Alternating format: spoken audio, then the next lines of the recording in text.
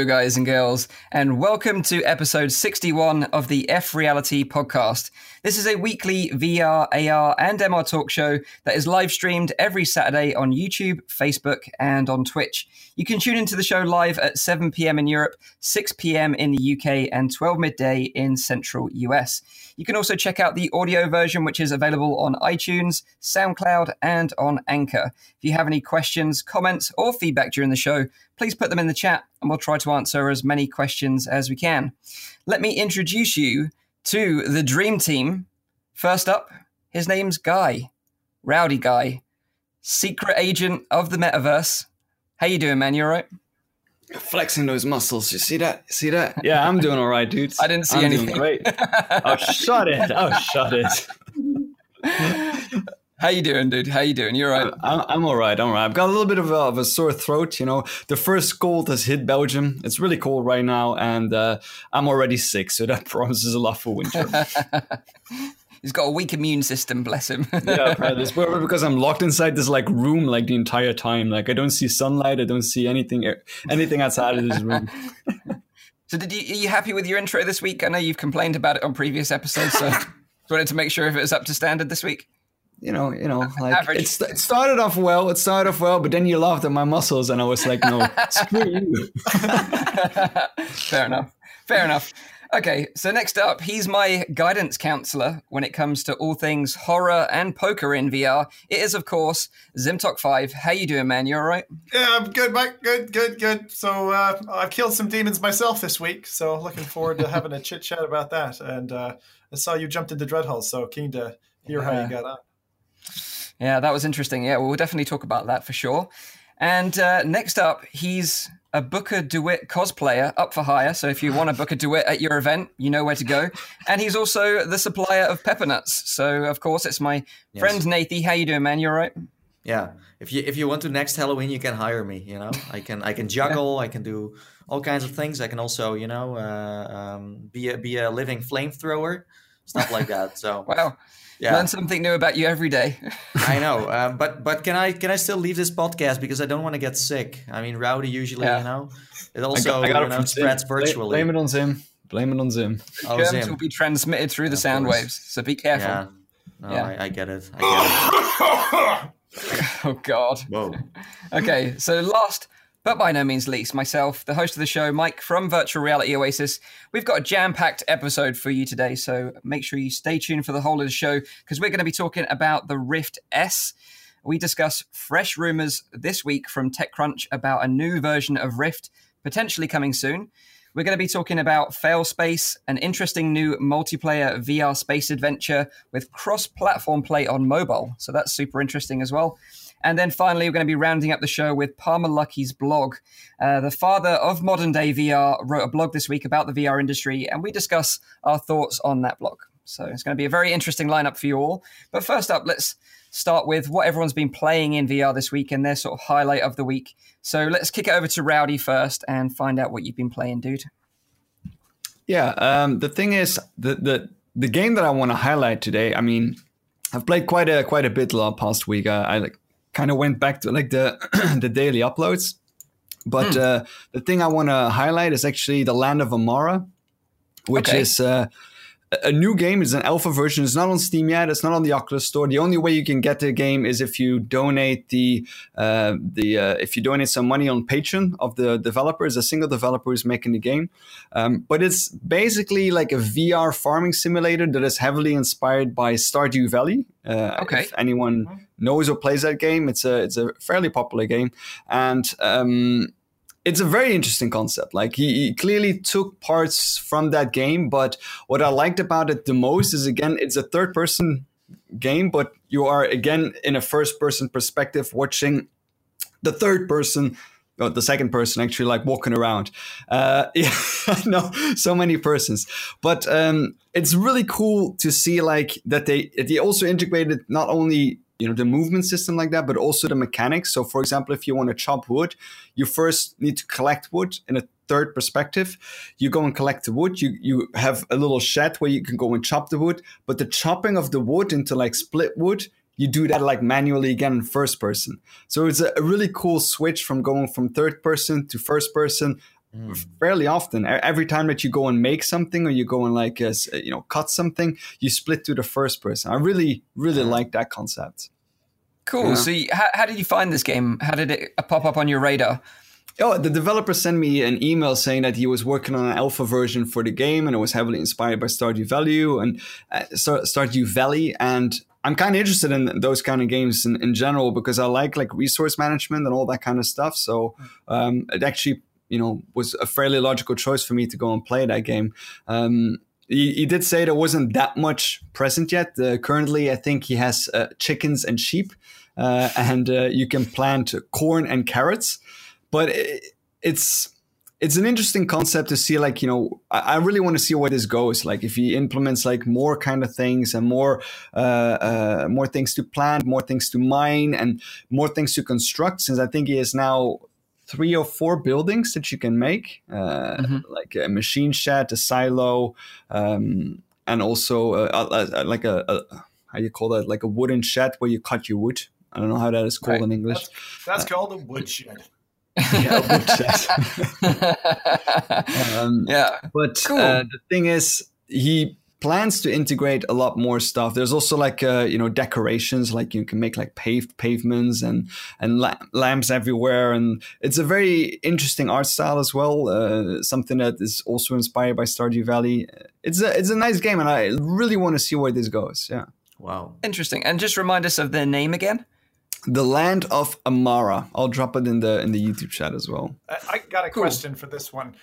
Go on. So you can chop wood. Can you chop chickens? No. I tried. Oh. You can pet chickens. The little character goes pat over the chickens. And I tried eating one as I thought maybe that was a mechanic that I could pick up one of the chickens as the big person and then eat it, but that also didn't work. Yeah. Same, the KFC building has not been added in this game yet. No. Yeah, you got to work harder for that. You have a hammer to build stuff with. You can also smack the third person character with it. So that's kind of neat. Okay. Tim's more interested now. No, I'm a little bit more interested now. Yeah. So to play this game right now, you have to back it on Patreon. On Patreon. Or support them on Patreon. Yeah. Support the developer on Patreon. Yeah. Exactly. Interesting. Nice. A nice little rare gem you found there, it sounds like. Okay, cool. So let's kick it over to Zim then and find out what you've been playing this week. Old school stuff. I tried to play a few horror games around about Halloween time, and I was like, okay, it is the season to be scary, so tra-la-la-la-la-la-la, everything fecked up, and couldn't play any of them. So gave up on all the titles that I tried to play. I was like, I'm going to go backwards in time here and play something again that I was with my community. We were watching old videos of me playing Alien Isolation, and I was like, I never tried the Mother mod, which I actually played the kind of the INI file update that the actual developers released. So the kind of official support when it was there for the DK2. That then at some point got deprecated, fell off. You couldn't play it the official official way. So now you have to do it with a mod. And so I did that. It's so ridiculously simple. I had no idea. It's literally a DLL file that you throw in the directory and that's it. There's no install or anything. It's just throwing a text file in the directory, which is funny because the game on CV1 looks great, sounds great, runs all right, doesn't run perfect. I did find performance issues trying to stream it, play it. Even at moderate settings, I found the strange thing, and this happens with some games, you crank the settings right the way to the max and it performs the best out of the lot.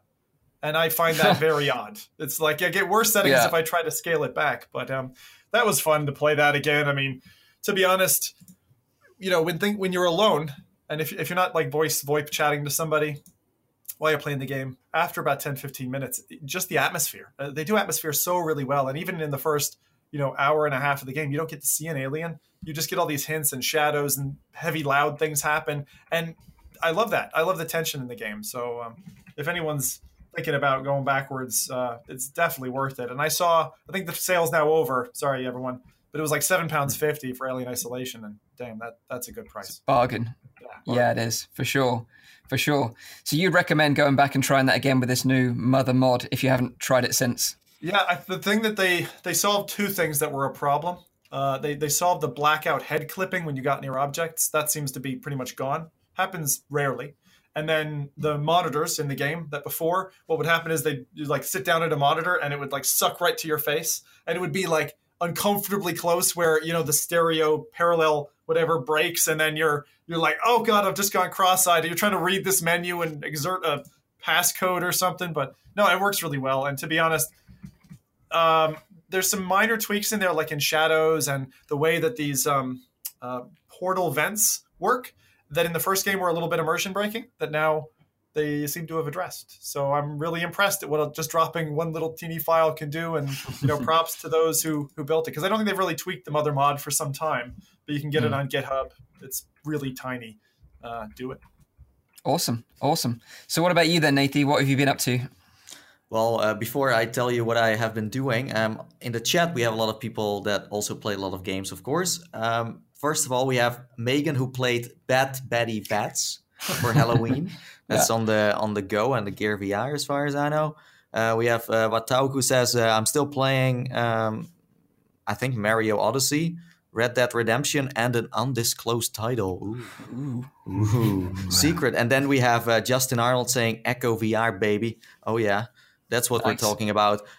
Fluke says Skyrim, then Skyrim followed by Skyrim. What a surprise. And then last but not least, we have Stefan, who says, I wondered in Wonder on Oculus Go. Awesome. Oh, Wonder. Yeah, that's supposed to be a very interesting title. Go. Yeah. So instead of me mentioning a game I played, I'm just going to give you my top 10 of Oculus Go titles I really enjoyed and you should maybe try out. I did a video last week on the channel about, Go titles. Mm-hmm. So let me start off with number 10. Number 10 is Beatron 2000. Now, this game is not out yet. It's like Beat Saber in VR. It's a little bit like the big brother of that other rhythm-based game you can play on the go right now. I think you played it, Mike. I'm not sure what's the name of that one again? Track Slash. Yeah, Track Slash. So, according to the Oculus Go expert Marcus, this one is way better than that one, but it's not out yet. So, it's kind of in my top 10. Well, it's not out yet, but I mean, I trust the guy, so that's kind of like the one that still needs to prove itself. Yep. Then we have on number 9, Blaze Rush. This is a classic. I mean, never gets old. Super fun. It's a third-person arcade racing game, I would say. Then we have Poker VR on number 8.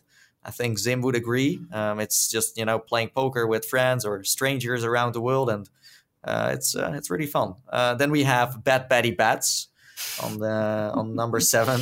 This is like a wacky, I don't know, like you need to just destroy bats with all kinds of weapons. Just for the trailer alone. Yeah, exactly. Then we have Dead and Buried. I mean, I played that one with Mike. It doesn't have that much content, but playing like a quick draw duel against each other is just super fun. And the wave part of that, like it also has a wave shooter part. Mwah. So that's like an average title. Then I have on number, is it number 5? Did I arrive at number 5 now? Mm-hmm. I think so, right? Or was it number 6? Number 5. Lost count. Yeah. Wait, let me double check here. Yeah, it's number 5. Number 5 is Endspace, space simulator. Top notch. I think it's the best space simulator you can play on the go. Then on number 4, I have Drop Dead.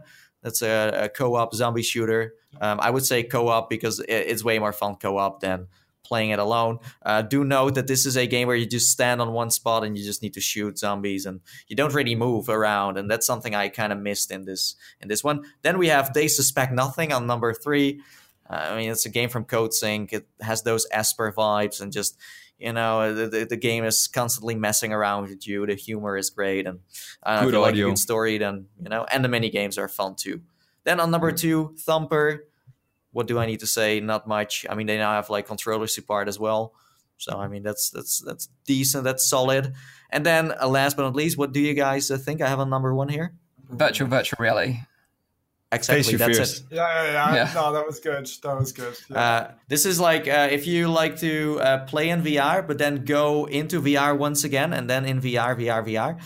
It's just a great story. It's like Inception. It's really fun. It's about you being a prisoner of an AI overlord that is letting you do all kinds of crazy tasks. It's you should definitely play this one for the story once again, like They Suspect Nothing. So, yeah, that's it. So I did play some games, but I thought this was way more interesting to share. Yeah. Nice top 10. And I do agree with number 1. Virtual Reality is a standout title. Feels like a full VR game. All the other ones, no. The only title that was missing in this top 10 is kind of like a fishing game, I would say. I didn't really add one of those. Bait is a good one. Bait is so good. I had my kids fighting over Bait just yesterday. Like, it's like, no, I'll do 2 fish, and then the other one would do 2 fish. Like, the fact that a 2-year-old can get the controls on Bait, like, and clock it down and start catching whatever rainbow fish, fucking cool. I remember it was Rowdy's dad that got obsessed with Bait? Oh, yeah. Yeah, he played that for 2 hours non-stop until the battery died. And then I had to charge the battery. And afterwards, he was asking every hour, is it charged? I said, no, Dad. Like, it takes a while to charge it. And then in the evening, he spent another 2 hours draining the battery again. he got so much money in that game. He's like, how do I get it out now? I was like, yeah, you don't. Yeah, how do I cash out? That's hilarious. And he has been stuck in VR ever since, just powering it up, sitting in a corner, just fishing all day. One more in the chat, Mame fan, who played a lot of stuff. This is just crazy. So he played Jet Island, Titanic VR, Dread-Eye, Duck Season, Temple of Alexis. Did anyone ever? I never heard of that. Temple of Alexis. You got us very curious now. Basketball Babe. So what that is? Crazy Machines, Operation Apex, Carly and the Reaperman, and then Standout. Okay. Wow, did this guy sleep this week? I have no idea. I have no idea. Wow. I hope so. Wow. So that's a crazy week people have been having. Dude. I've had a bit of a crazy week myself because last couple of weeks I've been promising to play Red Matter, as you know, if you follow the podcast. And last week I broke it to everyone that I broke my promise and didn't play the game. And then our fine moderator of the chat, Paradise Decay, suggested that as a punishment, I should play Dreadhalls live. And I thought, well, as it's over Halloween, it's a pretty decent idea. So I actually did that. But I did since then go and finish Red Matter. So I have finally finished it. It took me a couple of hours to finish it. And it was a lot of fun. I still really think the puzzle design in that game is standout. And the interaction with objects like, levers to open doors and things like that is one of the best in VR because you really get that sense of weight. They do it so well. So well. But the game I want to talk about is Dreadhalls because I'd never played Dreadhalls before. It's a really old game now. It's like 5 years old. Came out originally with the DK1, and people have been scaring themselves playing this game ever since. But as it was suggested to me, I thought I'd check it out, and I'd go and seek guidance from my horror guru, and that is, of course, Zim. And I said, look, how do I play this game? Should I know anything before? And he was like, no, just go into it and play it like random maps. Don't play the story. So that's pretty much how I started the stream, and everyone was kind of coaching me through it. And then I did end up going to the story mode in the end and playing through it. And I actually finished it. I actually completed the story mode in that one session, and it was a lot of fun, especially sort of interacting with everyone during the live stream, them giving me tips and stuff like that. So that was a lot of fun. And I think the game, even though it's really old, and some people after the fact who have seen the video and not really, they're not really involved in VR that much, they kind of commented about the graphics being very basic. Well, it is an old game, but even despite that, it does a very good job of building up tension, right? You build this tension because you're going through these corridors, and as soon as you feel kind of comfortable or safe, it kind of throws a curveball at you with a monster or a witch or a meatball eye thing.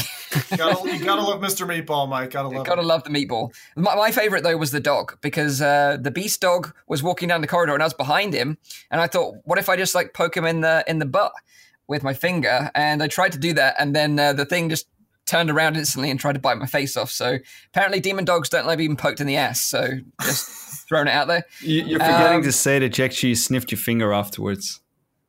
Well, you got to check it out, make sure it didn't touch. And but yeah, that was a lot of fun. So if you swung by the live stream, I really appreciate your help and support getting me through it. I couldn't have done it without you.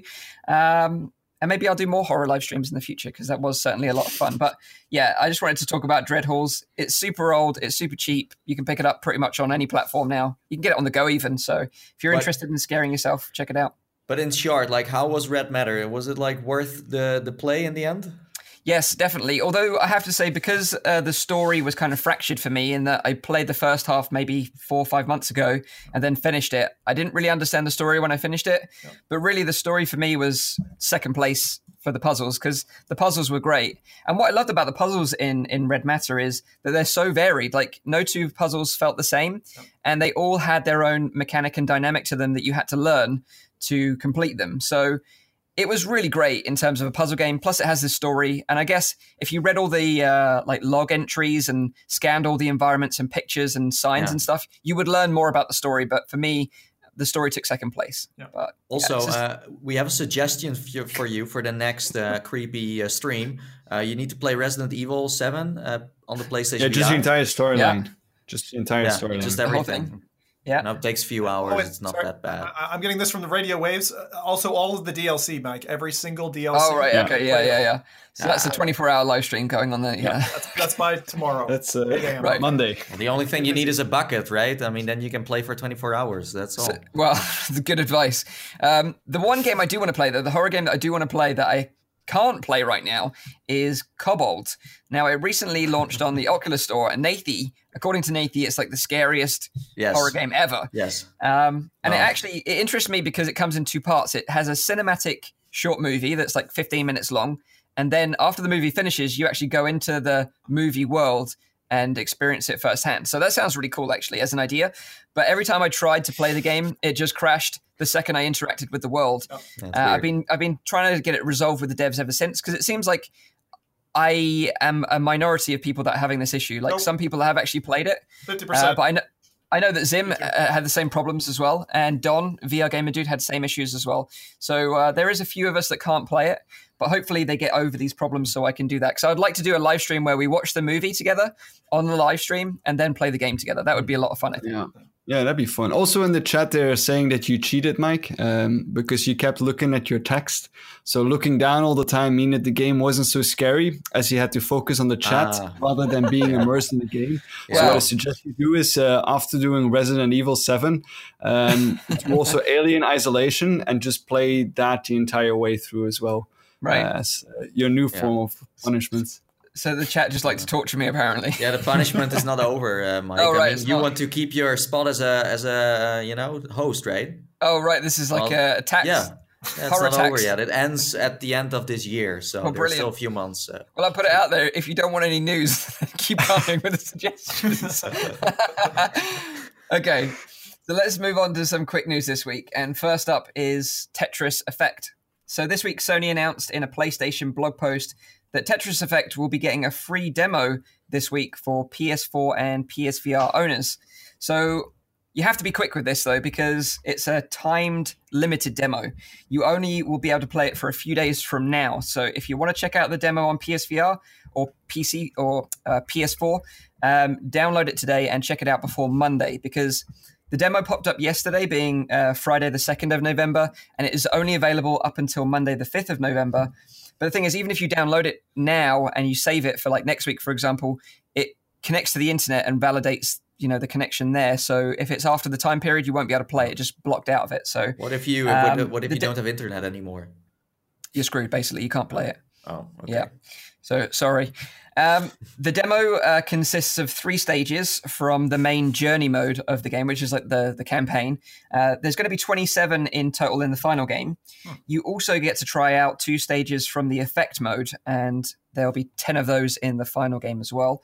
But they have a really interesting community feature that I never knew about up until today, and that's called Weekend Ritual. It sounds like some sort of Tetris cult, and I think it is.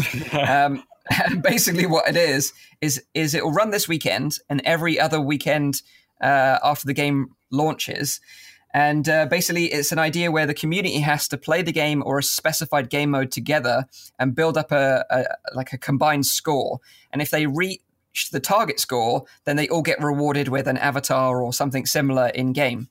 So it's kind of like a reason to keep coming back every weekend, which is kind of interesting.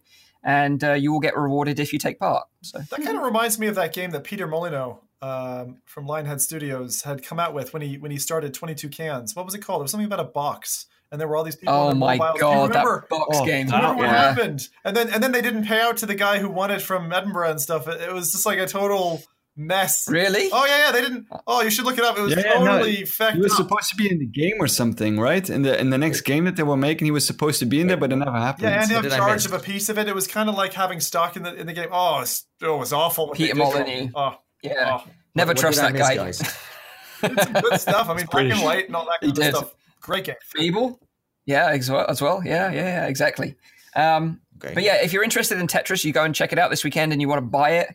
It's actually launching on Friday, the 9th of November. It's coming to PC. Stop saying PC.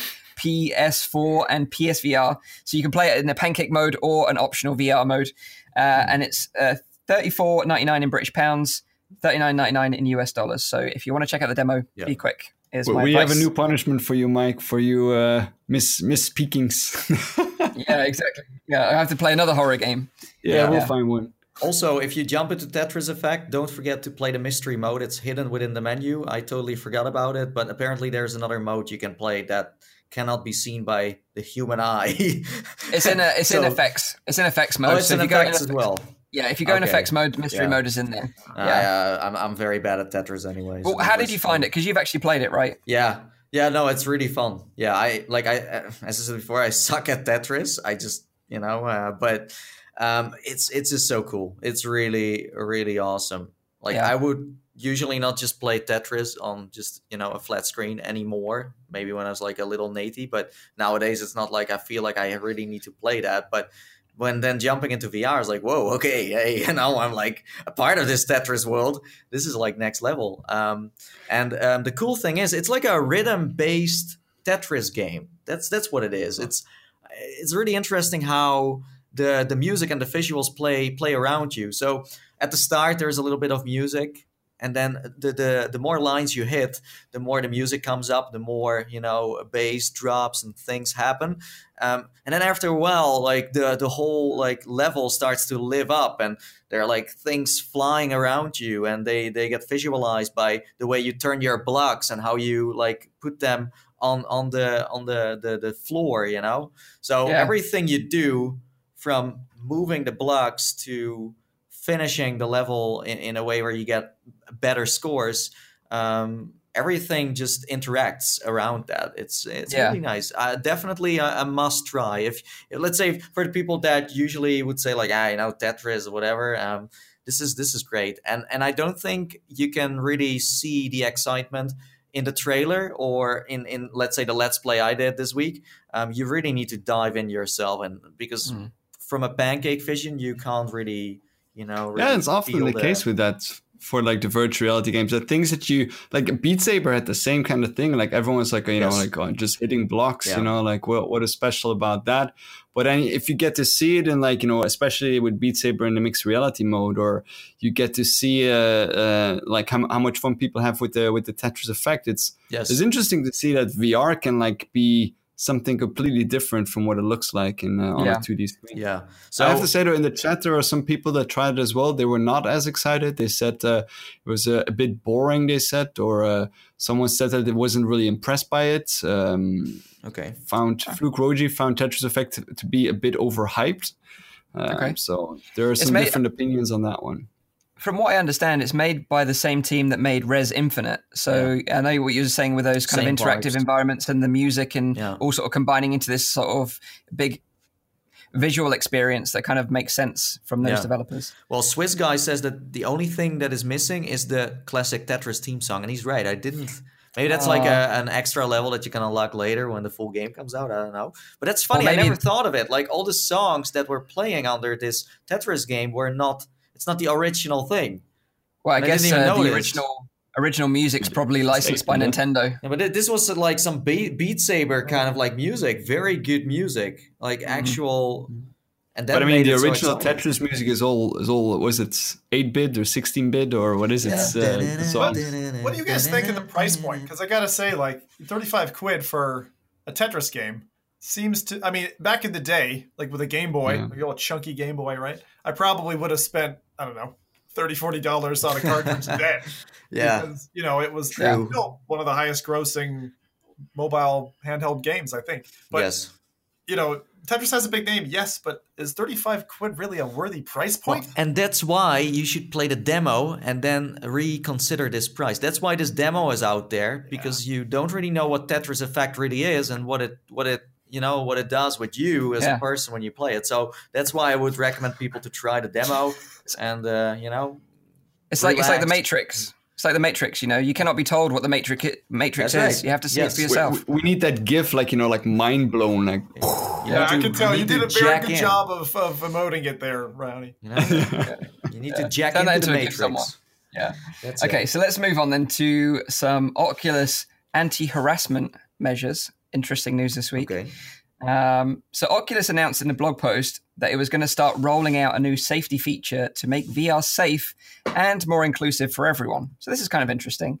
It's important because we've talked about this before on the show about, being in VR and, reporting abuse and people being exposed to abuse as well. And we're not just talking about casual trolls or bad language. We're talking about, the serious stuff like homophobic or racial abuse or sexual harassment, in VR.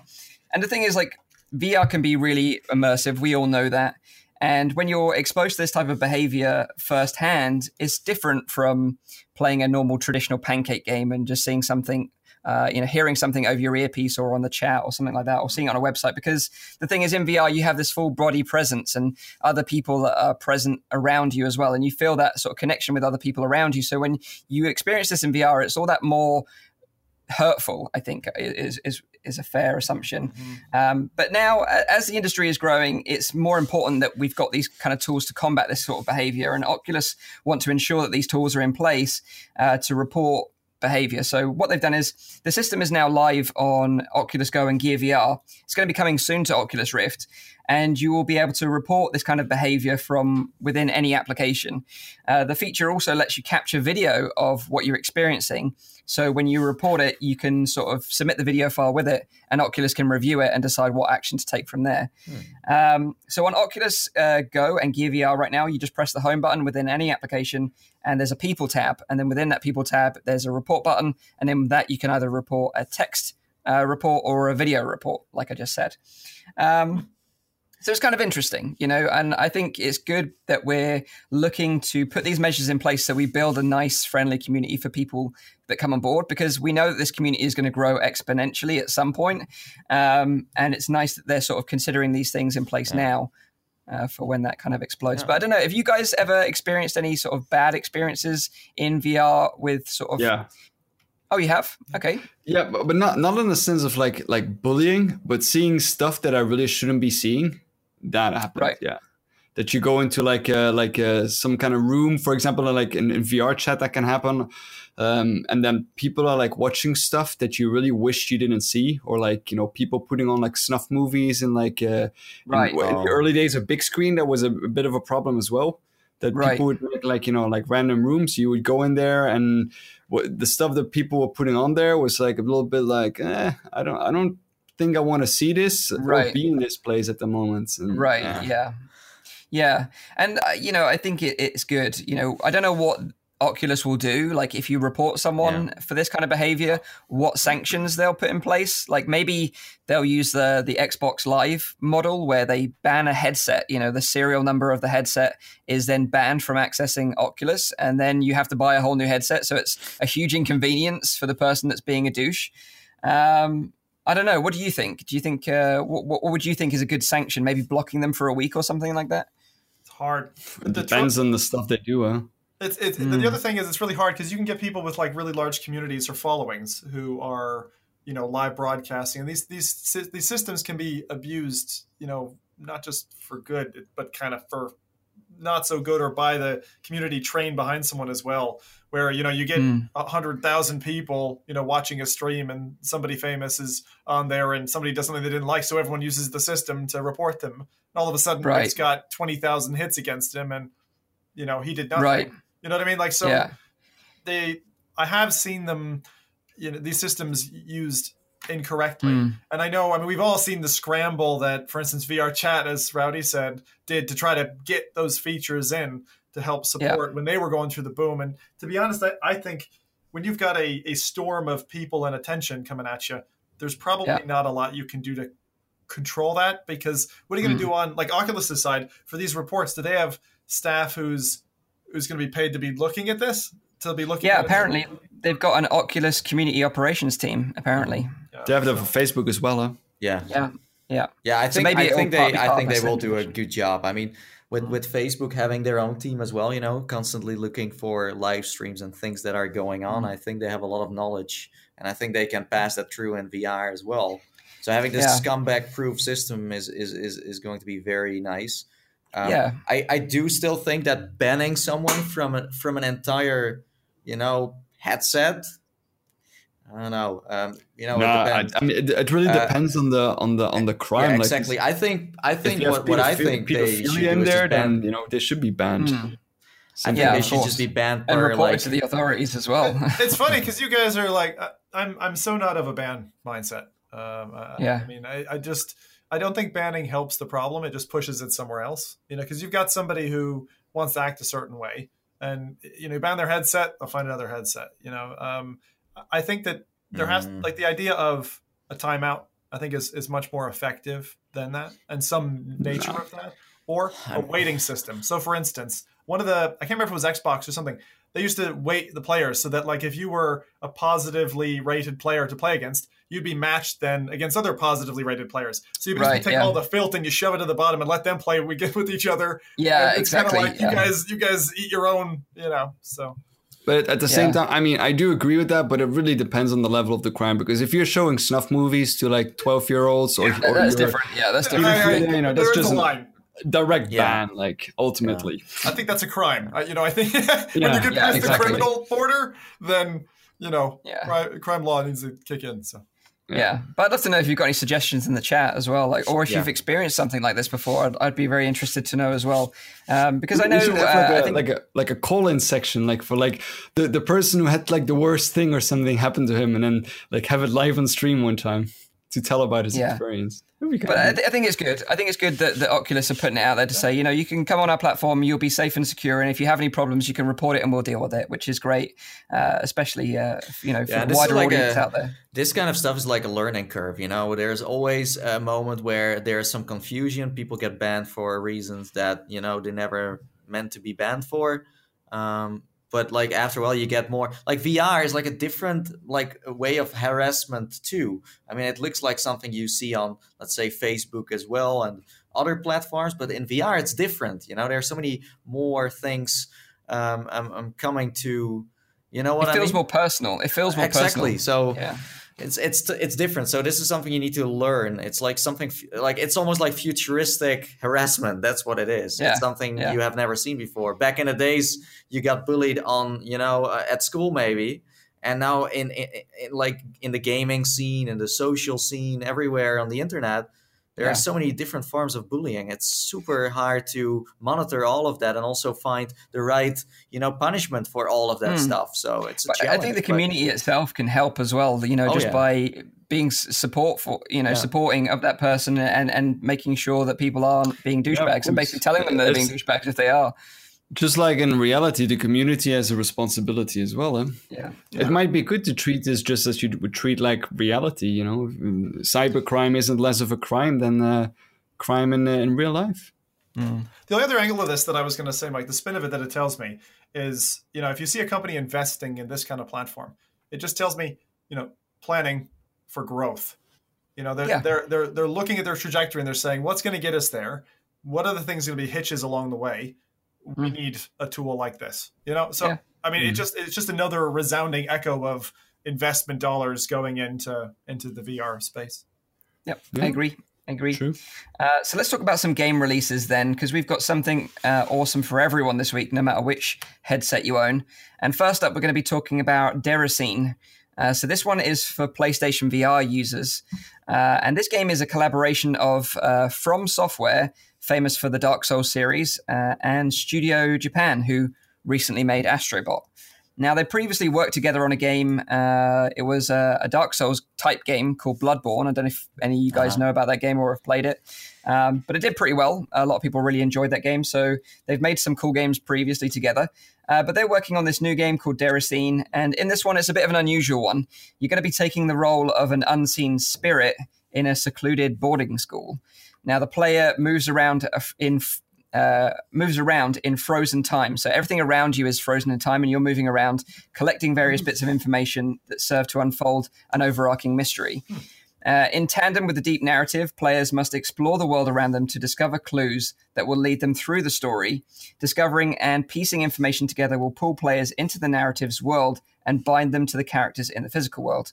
So it's kind of like an interesting concept, not really what we expected from these two studios working together, especially as they made Bloodborne previously. This seems like a lot slower paced game and sort of more about the story and the narrative and you know, sort of working through it slowly as an experience. But I thought Rowdy would probably enjoy this one because you like story. It looks like it's like right in my alley, you know, like it's. I like that kind of like slower pace kind of stuff because I think that virtual reality is a medium that really leans itself towards that you can really explore and take your time looking at the environments and pretty much an art style that the developers are creating. So I do appreciate the games like this a lot. How was it called, you said? Deracine. Okay. So can you play this one with moves or with a gamepad? Good question. I don't actually know. It looks like a gamepad title to me, but let me check. Yeah, it would be interesting to know. But when I saw the trailer, it kind of reminded me of the Invisible Hours, you know, in that you could slow down time and move the scenes around and investigate what actually happened. Kind of seems like the same sort of concept here in that time is frozen and you're investigating what's going on around this school with the pupils and everything else. And then it obviously results into some sort of it's nice to see that genre like being developed further. I like that. I really enjoyed the Invisible Hours as well. Yeah, so this one actually comes out on Tuesday the 6th of November. It's a PSVR exclusive title, so you won't get to try it out anywhere else. It's going to be $24.99 in British pounds, $29.99 in US dollars. And yeah, so it's something a bit different, I think. And although it won't appeal to a lot of people out there, you know, like the shooter type people that are just into shooters or adventure and action, it looks very interesting for someone like you, Rowdy, and me that kind of likes these kind of slower paced games that have got a deep story that you can really sink your teeth into. So very interesting indeed. But think if the PSAM controller worked in that. You could just go in shooting all those flower pot plants. And no, I'm just kidding. Oh my Isn't that hot dogs, horseshoes, and that was an option. I would still do that. Too. The thing is, the problem with VR is like the number one thing that you want to do when you get into a scene is muck it up. You know, like who doesn't get into a like clean room and you're just like throwing stuff and breaking glasses? Just so satisfying. So to confirm, you can play this with like moves. So yeah, you can. I don't know if you can play with a gamepad though, but I saw like hands in some of the screenshots. So okay, so interesting. I might have to invest in some moves then if I want to check this one out. Mike, without hands, you're not going anywhere in VR. True. You know that.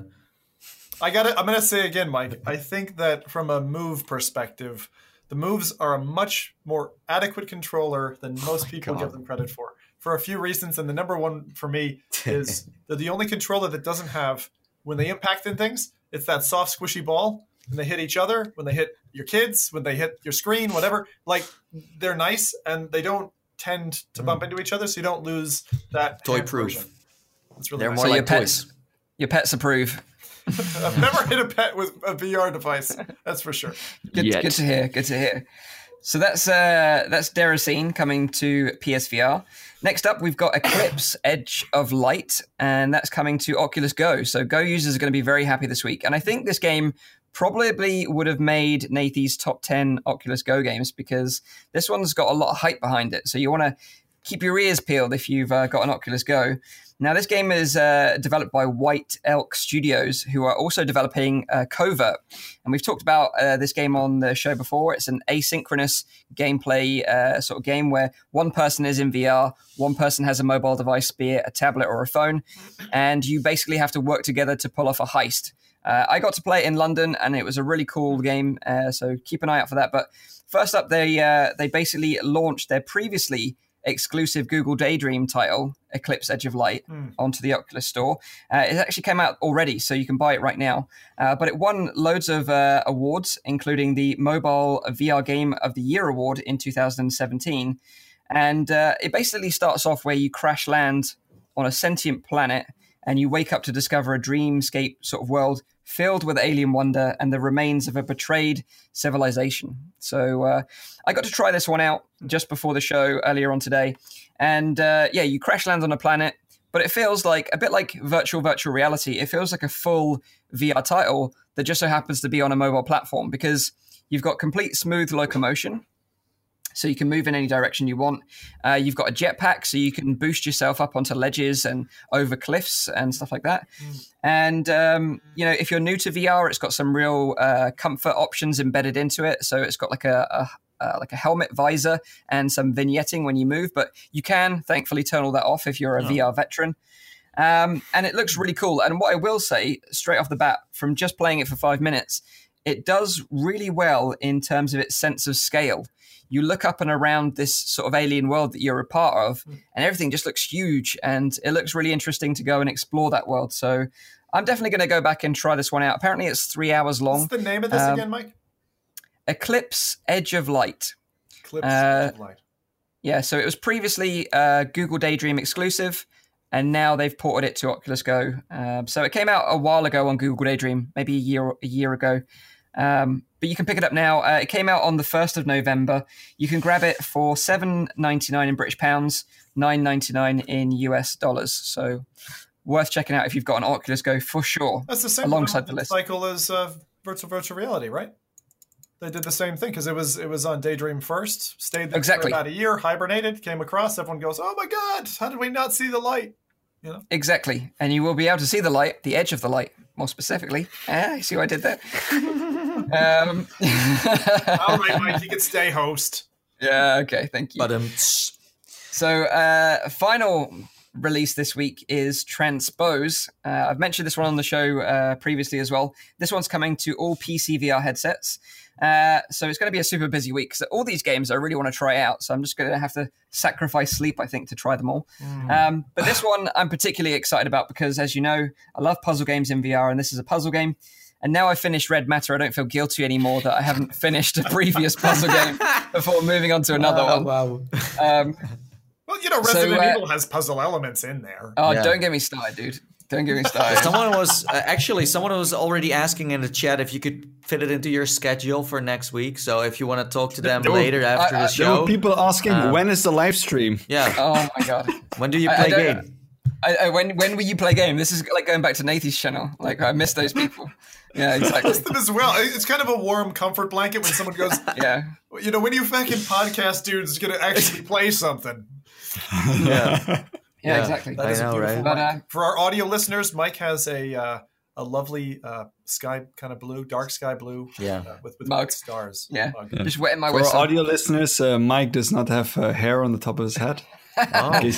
Maybe they're imagining you with this long hair, like a Bob Ross kind of figure, you know? It's so funny you say that, Afro. and I've never considered it before, but there is people hair? out there that probably listen to the audio-only version that don't have a clue what we actually look like in real life, and may be really disappointed when they actually find out. Yeah, I'm about like 2 meters 20. I'm very muscular. I got a big beard and a mustache that runs up to my shoulders, like that. When he said he was ripped at the beginning, he was definitely lying.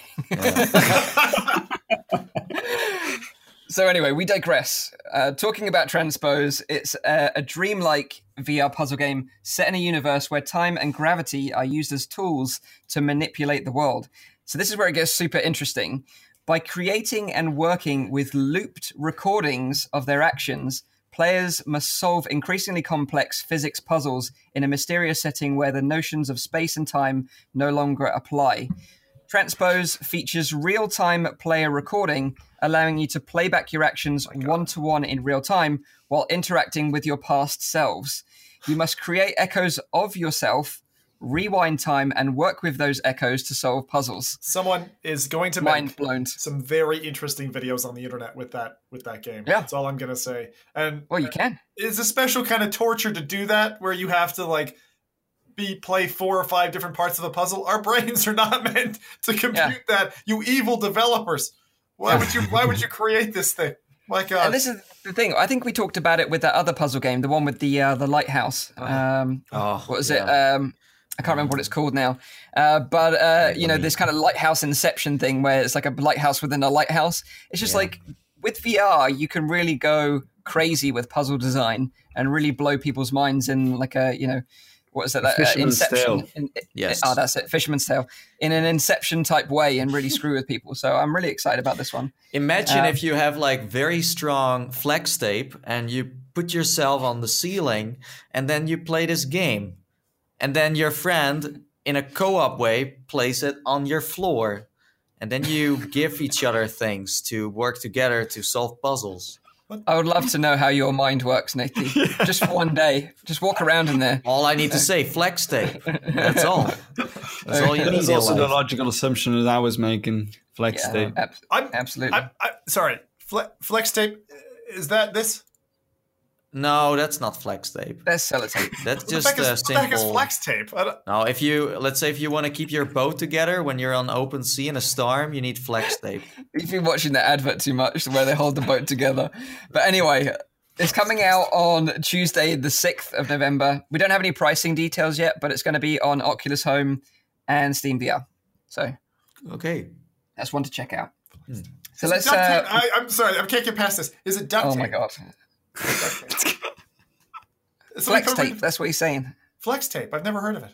No, you Not didn't. even, ever. Never. Well, Google it. Nathan will show you the trailer afterwards Well, that's gonna be of the boat. All right. The boat held together. Yeah. So let's talk about our first main topic of the week. And this is the one that's got everyone confused, including myself. And this is the Rift S. Don't worry, we're going to explain it then. We're going to try our best. But it's been another one of those weeks where we have another article from TechCrunch supposedly leaking more information from Oculus. And last week, we discussed their article about Brendan Uribe leaving Oculus. And that was apparently due to Rift 2 being cancelled and Uribe having a fundamentally different view on the future of Oculus than the leadership of Oculus. And I speculated in last week's show that, it's due to the focus on the Quest because Oculus really want to push the Quest and push standalone VR. And I guessed that the Quest would be the whole focus of next year and we wouldn't see a Rift until maybe Oculus Connect 6 next September with maybe a release window in 2020. And I was kind of happy with that, waiting for a Rift 2, waiting for a proper second generation VR headset from Oculus. I was happy with that. However, the spanner was thrown into the works this week and now we've got rumors that there's going to be a Rift S. And apparently the rumors are that Uribe left because of this Rift S and not the Quest. So the Quest was fine, but it was the Rift S that really got, him rattled. So instead of going for a new redesign on a Rift 2, completely new headset with new enthusiast level features, being real high-end headset, they're aiming at a more watered down 1.5 Rift release with accessibility and ease of use at the forefront of the design. So this is what the article actually says. So the company's prototype Rift 2 device, codenamed Casper, was a complete redesign of the original Rift headset. A source familiar with the matter told TechCrunch its cancellation signified an interest by Facebook leadership to focus on more accessible improvements to the core Rift experience that wouldn't require the latest PC hardware to function. Uribe did not agree with the direction, with a source telling them that he was specifically not interested in offering compromised experiences that provided short-term user growth but sacrificed on comfort and performance. So the idea is that they cancelled a full-on Rift 2 or delayed it in favor of a 1.5 approach that TechCrunch states will be the Rift S, and that could launch potentially next year and require a lower-end hardware to run it. And this has kind of got me thinking because they stated this Rift S would have a higher resolution display, but they would swap out the tracking. So instead of having the sensor tracking that we have on Rift now, they would use the tracking from Quest. So it would be inside-out tracking, but you plug it into a PC. So if you kind of think of it in your mind as a Quest that's connected to your PC, that's kind of a watered-down version of a Rift. Because it got me thinking, all these devs are creating or porting their Rift games, their full-fat Rift games to Quest, by optimizing the textures and everything else to make it run on mobile hardware. Well, if they're doing that, they could then hypothetically run that same game on a watered-down Rift headset that works on lower-end PC hardware. And then I was like, do we really want this? Or does the community want this? Do VR enthusiasts want this? Who is this for? And, it's for these people that are new to VR that kind of don't want that don't want Quest. Maybe it could be cheaper than Quest. Like, say if Quest's $400, this new Rift S could be $300, but you still need a PC to run it, but albeit a lower end PC than the current Rift requires. Well, to be honest, first off, we don't know who told TechCrunch that, right? There's no information displayed. Like, so it could be just as fake as, some random dudes shouting it in the street. There's no source's name. There's no one has come forward. So we don't know if any of this is true. On the other hand, for me, it does make sense that Oculus wants to focus on developing hardware that works on more hardware than what it does currently. It makes sense that they're not going for the high-end niche kind of market if they want it to become adopted by, 1 billion people? Yep. They can't do that if they keep on, focusing on the highest end market. What I don't think is that Oculus is going to give up its position in the higher end market. I don't. There will always be some kind of thing that they'll make on the side or that they keep on developing. I don't believe. I think they can delay it. That they delay it for it to be released. Because, like I said already a dozen times, I don't think that the Oculus Rift is already through its lifetime. I think there's still like a good year or maybe 2 or 3 to go before that. We really need a new headset. But I think if they delay it and they want to wait for like a couple of more years to optimize it, inside-out tracking, I think that is the future as well, because I find the sensors and annoying sometimes to be setting up. So it makes sense from a company perspective to be making a product that will be adopted by a bigger market. Mm-hmm. Yeah, but I think the problem is right now is that the community is confused. Everyone's confused. Like I still get comments. I had comments all this week, basically, of people saying, is Rift dead? Is Rift 2 not coming now? Is Oculus PCVR not going to happen now? And I think the problem is that so many people are confused with these rumors, they don't know what to believe anymore. And the problem is we're not going to know. We're going to be kept in limbo now. But it starts with a source that we can't trust simply. I mean, that's where it starts with. It could be that, next week that Mike announces on his channel they're going to make the Rift 2 and they're going to announce it in December. And what source do you have for that? No, nothing. But they have doubled down for credibility's sake, right? If you look at TechCrunch, right, the first article they did got so much global attention. The second one is attracting some of that same heat. And I can only imagine that, the first story lines up with the second story, but it's also from their source. So either you trust them and it seems legitimate as a story. It seems legitimate as a business strategy. Yeah. But they could have just as easily sat around a boardroom table and said, guys, we have a credibility issue. And for a newscast, that's all that you've got, right? So they could have easily said, let's fabricate. But I don't think that's happened. I think this is legit. I still don't think, if all of that is true, how does that make PC Rift dead? Because the idea is that next year, a Rebase team were working on a Rift 2, and then they were like, okay, we're scrapping that because we're going with this Rift 1.5 instead. So the Rift 2 would have stayed on the high-end enthusiast level. This 1.5 is going to be way lower in terms of required specs, and it's going to be cheaper as well. I don't believe that Facebook is going to give up their top lead position that they worked so hard for to get over that position that Vive always had. They worked so hard to get over that, and now they say, we don't really care. Yeah, but in the end, that was the vision of Oculus. Facebook bought Oculus. And that's a different story. But different vision. Honestly, this news, if it's real or fake, I think this whole news bomb affected the VR community. But outside of this bubble, people don't know. And there are a lot of consumers that will get interested in VR and over the years that don't really know about this and they don't care and it doesn't really matter. So I don't really think this whole news thing, it looks very big from our perspective because we are in the VR industry, we are part of the VR community, we're in this bubble. Outside of that, but I think what Mike is asking is, do you believe that Facebook is going to drop Rift 2 in order to work on Rift 1.5? I don't know. Yeah, I don't know. I do think that with standalone, and they still need to test this out with the Quest. I think that's going to lead to mass adoption in the end. And that PC is a little behind that, but I don't think they would leave it. But it's also like Facebook, mobile is very much of their expertise. I mean, we're discussing it an just makes article that sense has for not me. been backed by anyone. So, I mean, you can make all kinds of fairy tales about this and go really far.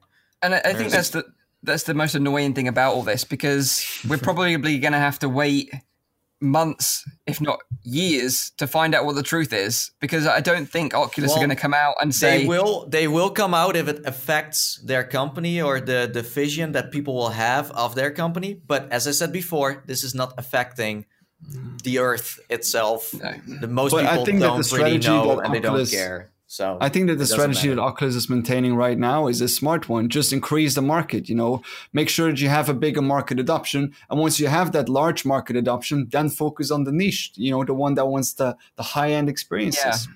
But it does kind of fit. And I think Zim mentioned it last week. He said, there's no smoke without fire. And if you were put yourself in Brendan Aribe's shoes, let's say hypothetically, and you were working on this an amazing Rift 2 headset, and you were like, this is just going to blow all these other high-end headsets out the water.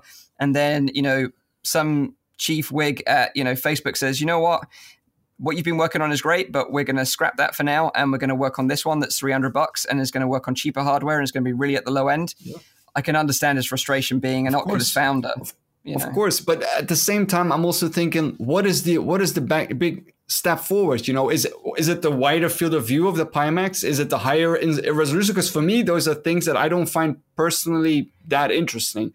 If they're going to be doing something, it's more on a software level, like foveated rendering. Is it going to be, some kind of inside-out tracking, very focal displays? Those kind of things I find far more interesting than just, make a bigger headset with more resolution, more pixels, more. But to be honest, I thought the Quest was the one that held that spot anyway. That they're trying to potentially fill with this Rift S anyway. Because if you don't have the hardware to run a Rift right now, you would likely go out and buy a Quest, I think. And I just think maybe this just confuses the matter even more. I don't know. But I know Zim wants to say something. Yeah, I am convinced that what we are seeing from Oculus in terms of the safety reporting features that we saw before, in terms of this current rumor, which proves, and Rowdy has made the point already, and this is exactly what I think, get more people on your train before you kick it up the notch and push harder. I mean, what you really want for mass adoption, if you're going to plan for growth in this way, is you get as many people on board as possible, take as many with you as you can, which means two things that I see them doubling down against are, number one, comfort and ease of use is one of Rift's main selling points. If they can drop that bar even further and drop the price point, that's how you bring the cattle in, and then you're ready to take them for the slaughter. I mean, I'm sorry, but that's the way, from a business perspective, you'd think about it. Yeah. You're trying to basically change the angle of your progression. So So let's say the rumors are true then, and there's a Rift S in the works that's going to come out next year alongside Quest, and it's got same resolution as Quest, upgraded resolution over the Rift. It doesn't use sensors anymore, has inside-out tracking, but you need to connect it to a PC, albeit lower-end hardware than what's required already, and it's at a reduced price of maybe $300. What would you think of that? I'd buy it tomorrow. When does it release? Alongside at some point next year, maybe after summer next year. 2019. Yeah. $300. I mean, we're a bit of a special bunch, we all make VR content. So a lot of it depends on can you make content with it? Because we all know that with all of the Oculus hardware, that isn't that easy to do it. I mean, with the Oculus Go, it's very hard to record with. On the live streaming is even harder. On the Oculus Quest, it will maybe or likely be the same kind of story. So that depends a lot on whether I will use that device on a daily basis I do now with the Oculus Rift or not. Let's say you're just a regular consumer, and you have if the price is lower, it's a better device. If it's less hassle to set it up and there's a lot of experiences available for it, then it's a logical choice. But the caveat here though is the quality of the experience, because they're running it on lower end hardware, you can't have a Rift experience. So what's likely going to happen is that the games that they're developing for Quest will run on this new headset. Hang on. I guess. Whoa. What are you saying comes out of the headset that reduces the experience? If you're connecting it to a PC, the PC is your driver. That doesn't make sense to me. Yeah. They're running it on lower end PC hardware. That's what they're saying.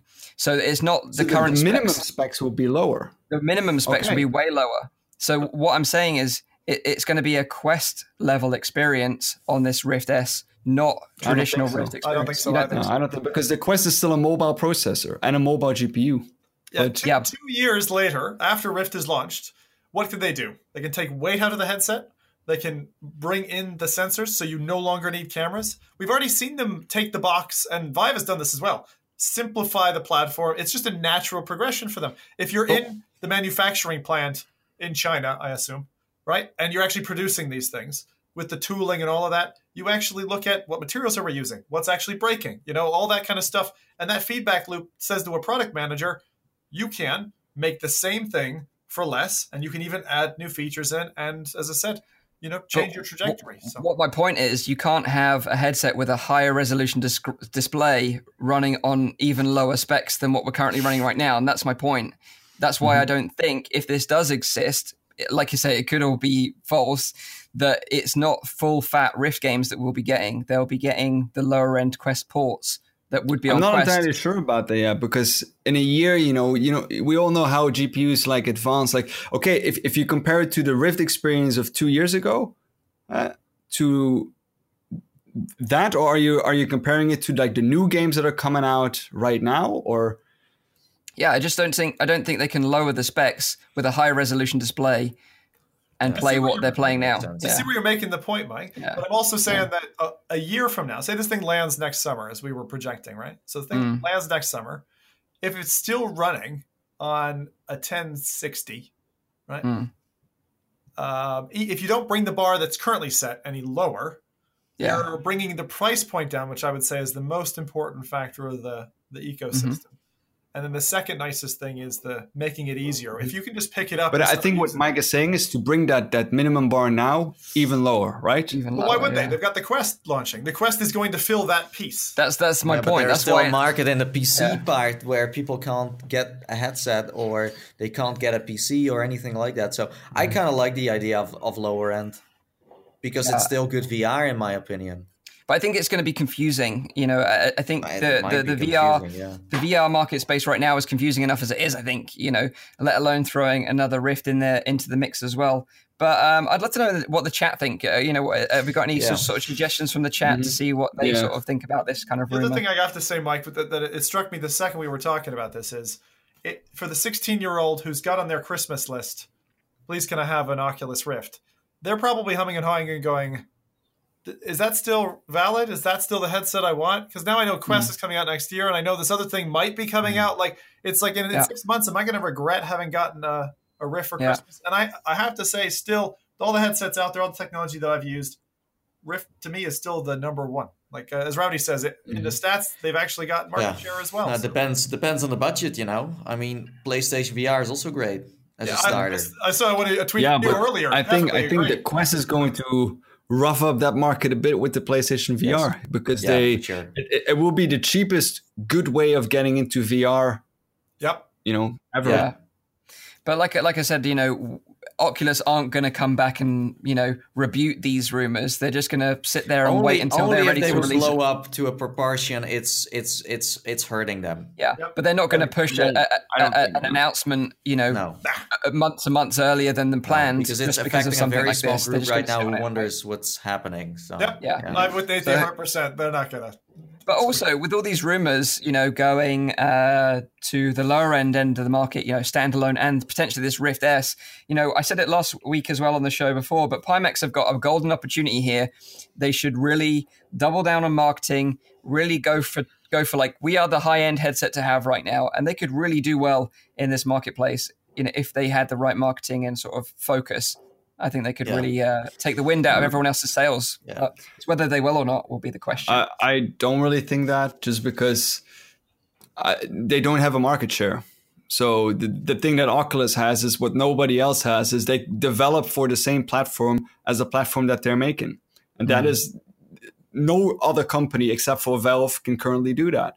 And Valve is not making the VR headsets. That's HTC that is doing that. And HTC is trying to do it with Viveport, but it's not really working out. So I think that the position that Oculus is in, as well, high-end, low-end, middle-end, is a pretty strong position to be, just because they're developing for the platform that they develop themselves. Yeah. That's the thing. Well, you don't know what Pimax did with all the money they earned, by the way. So you don't know what they are doing in China in the meanwhile. So having a big party.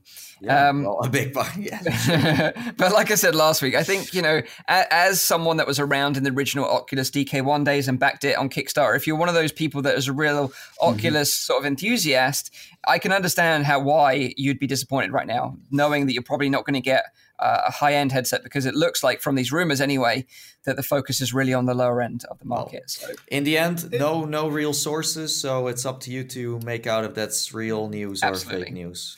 Absolutely. But it's still fun to talk about it, let's be honest here. I mean, if you love Rift, if you love Oculus, man, this is some juicy stuff to talk about. I mean, just dreaming about what's happening in the future. I can remember when I had my DK1 and we were like in one of the first online cinemas where you could watch YouTube videos together. We were like, when Facebook is going to take over Oculus, do you need to log in with your Facebook account to actually use this, Rift that they are talking about? No one knew. And it's the same with this, it's just fun to talk about.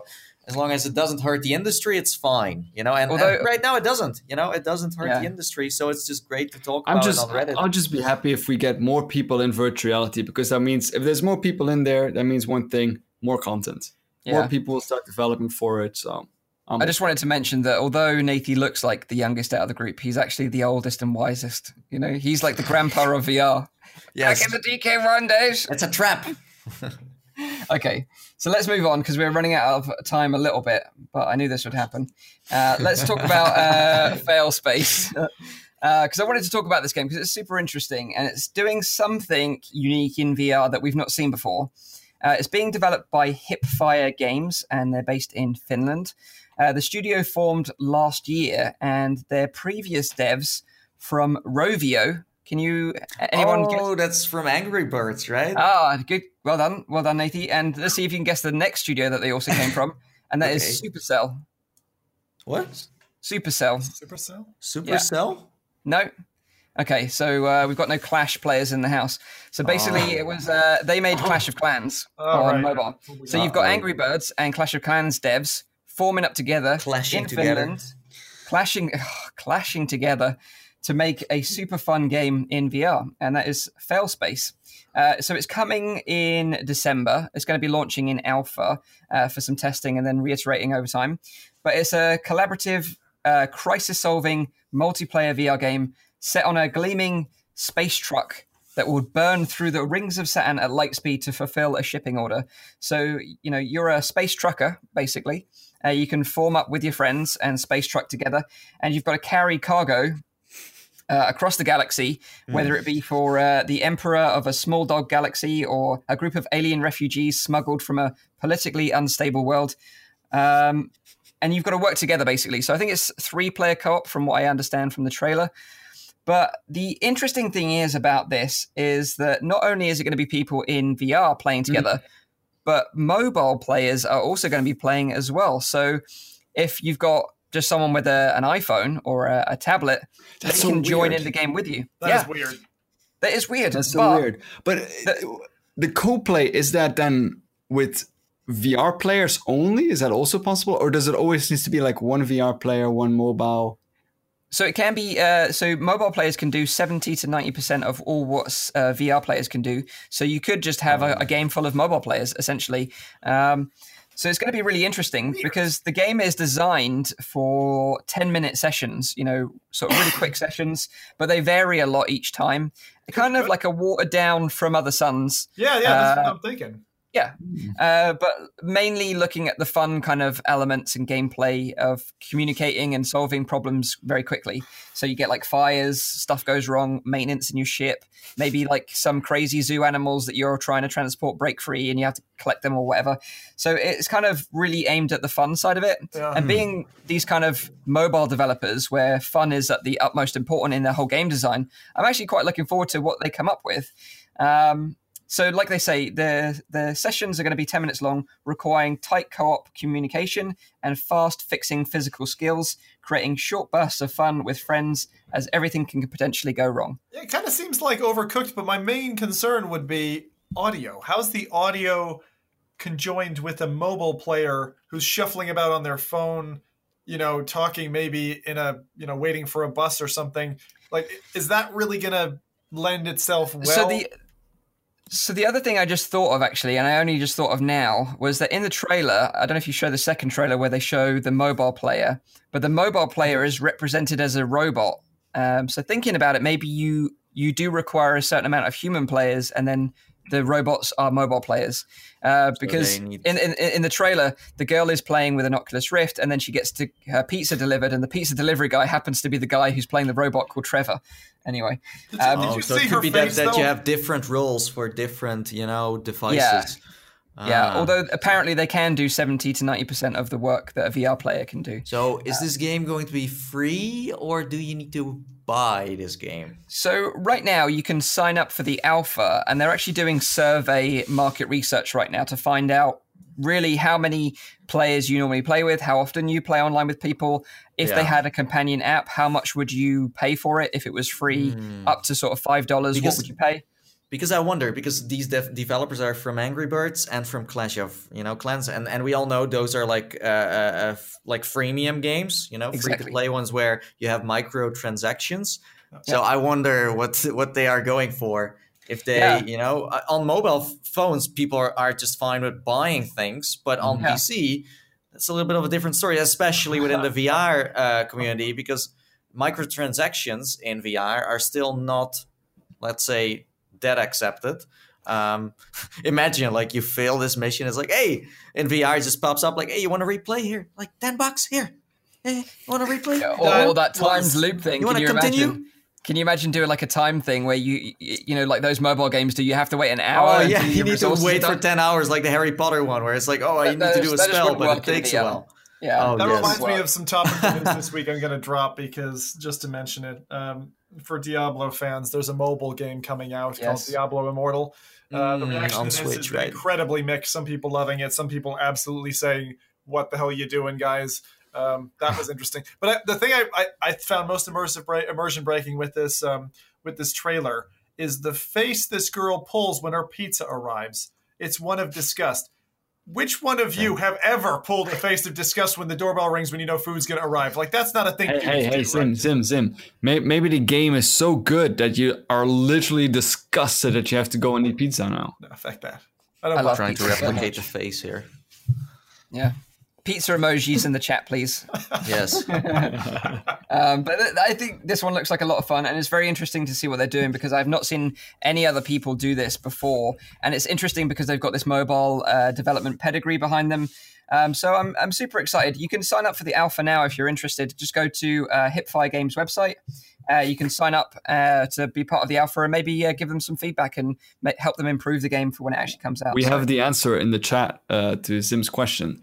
Maybe the pizza has pineapple on it.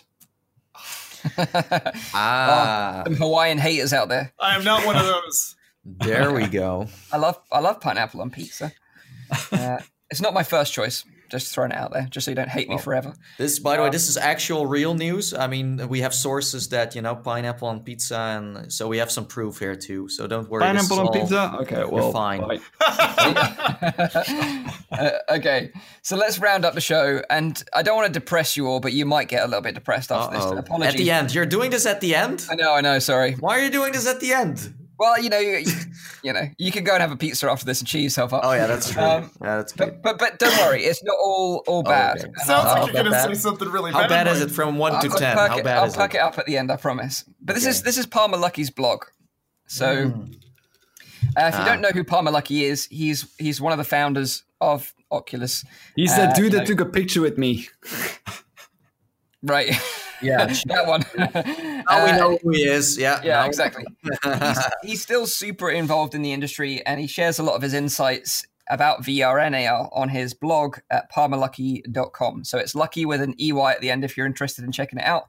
But his new blog this week was titled "Free Isn't Cheap Enough," and he was referring to VR. So let me read out some of this blog to you. Some of it's super interesting. So he says that hardware sales are a meaningless metric for the success of VR.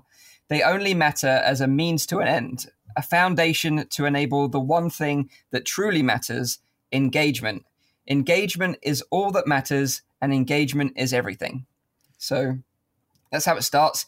He said hardware sales get a lot of attention and speculation from analysts and consumers alike, but the real name of the game revolves around the number of people logging in and spending money each week, the life force that makes everything actually go round. Recent market experiments with cheap VR hardware has shown that there are millions of people willing to buy said hardware, but very few among them continue to use the hardware or invest in the software ecosystem for very long. So he says that lower pricing for existing VR technology can help expand the size of the active and engaged user base, but not to nearly the degree many people would expect. No existing or imminent VR hardware is good enough to truly go mainstream, even at the price of $0, even if this hardware is free. So you could give a Rift and PC to every single person in the developed world for free, and the vast majority would cease to use it in a matter of weeks or months. Very interesting. And then he continues to say, hardcore gamers and the technology enthusiasts like us are entranced by the VR of today, as am I, he says, but stickiness drops off steeply outside of that core demographic. Free is still not cheap enough for most people because cost is not what holds them back actively or passively. And basically what he's saying is like, there's not enough compelling enough experiences to meet that's the what demographic. It's the experience that counts. If you can give people some kind of unforgettable experience while trying out virtual reality, they will come back no matter the cost. And that is the thing that I think is something that we've been saying throughout the podcast as well. You know, content is king. We need to have good and compelling experiences. And for that, in a way, you would need to have a lot of people have VR headsets because then people would be enticed to make that kind of content. It's a bit of a chicken and the egg situation, right? Exactly. Yeah. So before we go, let's talk about this next week, by the way. Otherwise, we're going to have a very long show. But there's a new TechCrunch article that just came out. Let's talk about that next week, okay? Wow. But tease there for you. Yeah, what it's like you can... it's in the chat. I lost it. Maybe you can find it real quick. But you could almost take like a subscription on TechCrunch if you want. I mean, every week you got a new juicy article. It's like they look at our podcast and they go like, oh, darn it. Yeah, they're like, hey, let's do it now. This is the right moment. They're going to talk about it. Well, sorry, guys. Next week, maybe. Yeah. But I think Palmer's article has a lot of home truths, which is painful for us because, you know, we love VR and we are that demographic of people that are very enthusiasts. We love VR. Yeah. We log in every week. We consume a lot of content. And there's a lot of our viewers out there and our core audiences are exactly the same people. But outside of that audience, you know, like my friends and family that are close to me, they didn't give two shits about VR right now. Exactly. And I think this is an article that everyone should read. And it also gives you kind of like it lets you realize that there are more people out there than just you and your friends who are in VR. Like I always say, like, you know, VR bubble is fun to be in. It's great. You know, everyone is like not thinking in problems and only in solutions. That's why I love this community so much. But that also has part to do with, of course, the focus on gaming. Because I have a lot of friends of mine that are not interested in gaming at all, and they couldn't give a rat's ass if Half-Life 3 is released tomorrow. So the focus on gaming there is also a little bit that, you know, you have that with PC gaming as well, that there's a lot of people that are not interested in it all, even though it's very high end and very cool and very nice. But then, you know, I have friends that are really dedicated hardcore gamers that just aren't interested in VR either. They're to be fair though, they are very interested in the Quest, which is why I think that will be successful because it's piqued their interest. It's a new medium, but it's though. still... I mean, it's like you're actually bridging off to something else. It's like if, you know, there's people who are huge fans of, you know, Guitar Hero and don't mind picking up a plastic guitar. But I can tell you, you know, like I'm one of those people who would just say like, not for me. And I think VR suffers a little bit from that because a lot of people who've tried a lower end headset or even have tried something convincing, you know, are like, I just don't want to do that. I don't want to do that thing. You know, I don't want to deal with those interface points. And this is what you're saying. You know, it needs compelling reasons to keep coming back for all demographics. So not just for gamers, but for elderly, for younger audiences, you know, a more diverse range of people, basically. And I get what you're saying. But what he did say, and to round it all off on a positive note, is that true believers are the reason we have the VR of today. And they are the best chance that we have for the VR of tomorrow. So stay strong, true believers out there. We are among you, and we are part of you. And if you keep on tuning into the show, you are a true believer indeed. Yeah. So don't worry. You know, it's all going to still be here next week. Make sure you subscribe, like if join you the if you wish. rebellion. And we'll be here next week to talk If about you some wish, more. whoa, what is this now? They must. Yeah. Join the dark So side. there we have it. I'm just going to quickly go over the show times again. If you've got any questions, now's the time to put them in the chat. Yes. So just a reminder, we live stream this show every Saturday on YouTube, Facebook, and Twitch. You can tune into the show live at 7 p.m. in Europe, 6 p.m. in the UK, and 12 midday in Central US. Maybe you're an audio listener and you want to see what we actually look like in real life and be surprised that we probably don't represent your I look like Brad imagination. Pitt, by the way, if you want to know. Yeah, there you go. Mike has got tattoos. Yeah. I'll show them one day. So you can check out the audio version, which is available on iTunes, SoundCloud, on Anchor. Ideal to listen to on your daily commute. If you have any questions, you can put them in the comments, and we can talk to you and engage with you during the live stream. So come and chat with us live sometime. You might have some fun. So if you've got any questions, now's the time. Otherwise, we'll say goodbye. I'm looking at them now. You know, on that So- last one. Paradise Decay says, just never sniff Mike's finger. Yeah, no, that's a good one. Sound Also, advice. Non-such person says, great show. Glad I could catch up the live one this time instead of, what does he say? After work. Oh. Okay. Thank you for Dr. tuning in Oculus. live. Yeah. Did they cover the death of Rift 2? Oh my God. Yes. I think Yes. so. And likely we're going to be talking more about it next week. Now there's a new TechCrunch article. Yeah, so man. Look forward to that Our one. podcast finally can exist through TechCrunch, you know? Yeah. Like we have news every week now. Exactly. We don't need amazing. anyone else. Yeah. Thank you, TechCrunch, for all the news you're giving So- us. We're going to say goodbye so Zim can have his dinner. So, Someone says Half-Life 3 confirmed. That's it. I don't have anything else thanks, to say. thanks for that. more fake news. Yeah. Right. Have a great week in VR, everyone. Thank you for tuning in this week. Stay strong, true believers, and we'll see you on next week's show. So until then, bye-bye for now. Bye-bye.